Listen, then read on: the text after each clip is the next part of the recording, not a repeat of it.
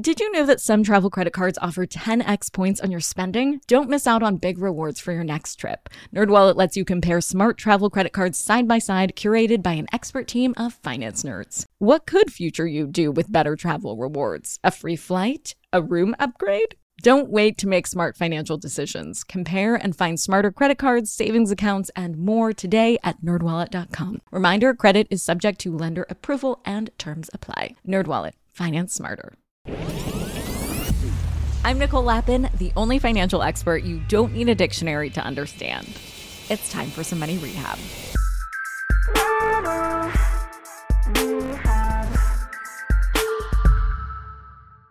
Let's take a pulse check on the markets and demystify this week's biggest headlines so far. The first headline is breaking news, and it comes to us from industry insider Nate Anderson and his team at Hindenburg Research. Hindenburg Research is an investment group that short sells stocks. In other words, they borrow a stock to sell, and then they buy it back at a lower price, and they pocket the difference. But Hindenburg Research also publishes their industry research for everyone to read. Last week, they tweeted that they had uncovered what they believe to be the largest corporate fraud in history. Mic drop. Obviously, that tweet attracted a lot of attention. And then Hindenburg Research rolled out the receipts.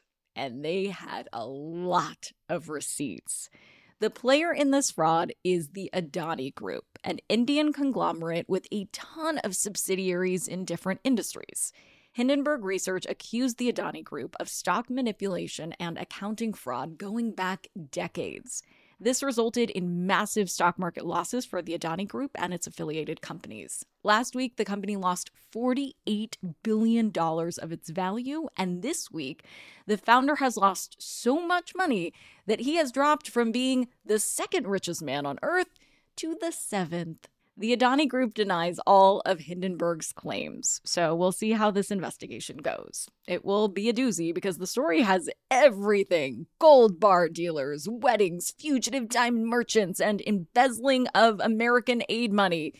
It's wild. Hindenburg Research did not undersell the scope of this story.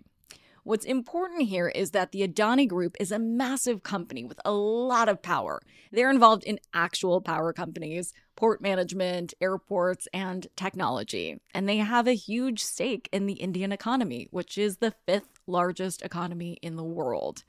Net-net, this is a gigantic company that is an integral part of a major economy, meaning the downfall of this company could have global effects.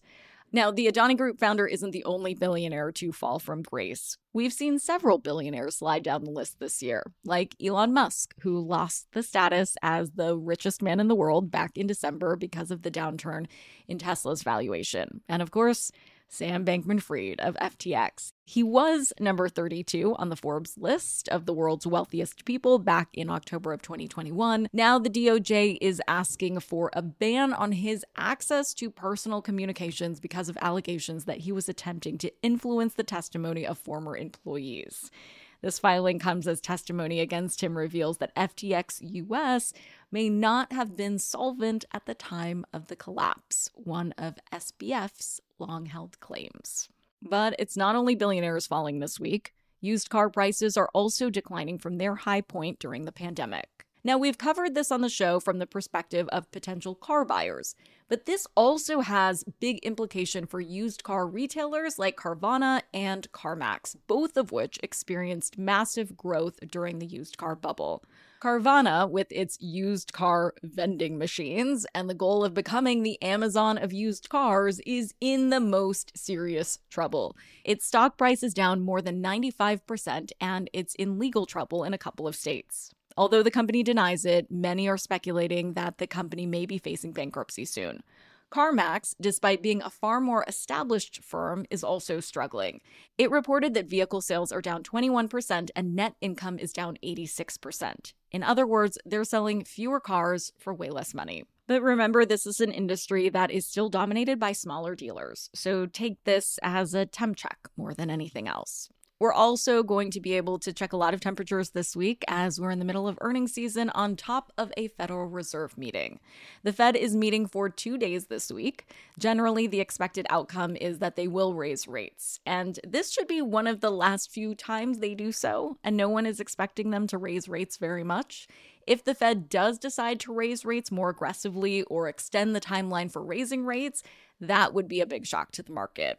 We think we know what will happen, but honestly, no one does. So far, earnings are down about 3%, and yet the S&P 500, Dow Jones, and NASDAQ are all up this month. I think the rest of earnings and this Fed meeting will really set the tone for a while on Wall Street. For today's tip, you can take straight to the bank. As you're looking to index funds and chill, check out index funds that are tied to sectors that do well when interest rates rise. Schwab expects financial institutions to outperform the market in the face of rising interest rates. So consider ETFs or index funds that track the financial sector as you're building out your all-star portfolio. But remember, never put your eggs in one basket. So if you do decide to invest in the financial sector, make sure it's part of a diversified portfolio. Money Rehab is a production of Money News Network. I'm your host, Nicole Lappin. Money Rehab's executive producer is Morgan Lavoie. Our researcher is Emily Holmes. Do you need some money rehab? And let's be honest, we all do. So email us your money questions, moneyrehab@moneynewsnetwork.com, to potentially have your questions answered on the show or even have a one-on-one intervention with me. And follow us on Instagram @moneynews and TikTok @moneynewsnetwork for exclusive video content. And lastly, thank you. No, seriously, thank you. Thank you for listening and for investing in yourself, which is the most important investment you can make.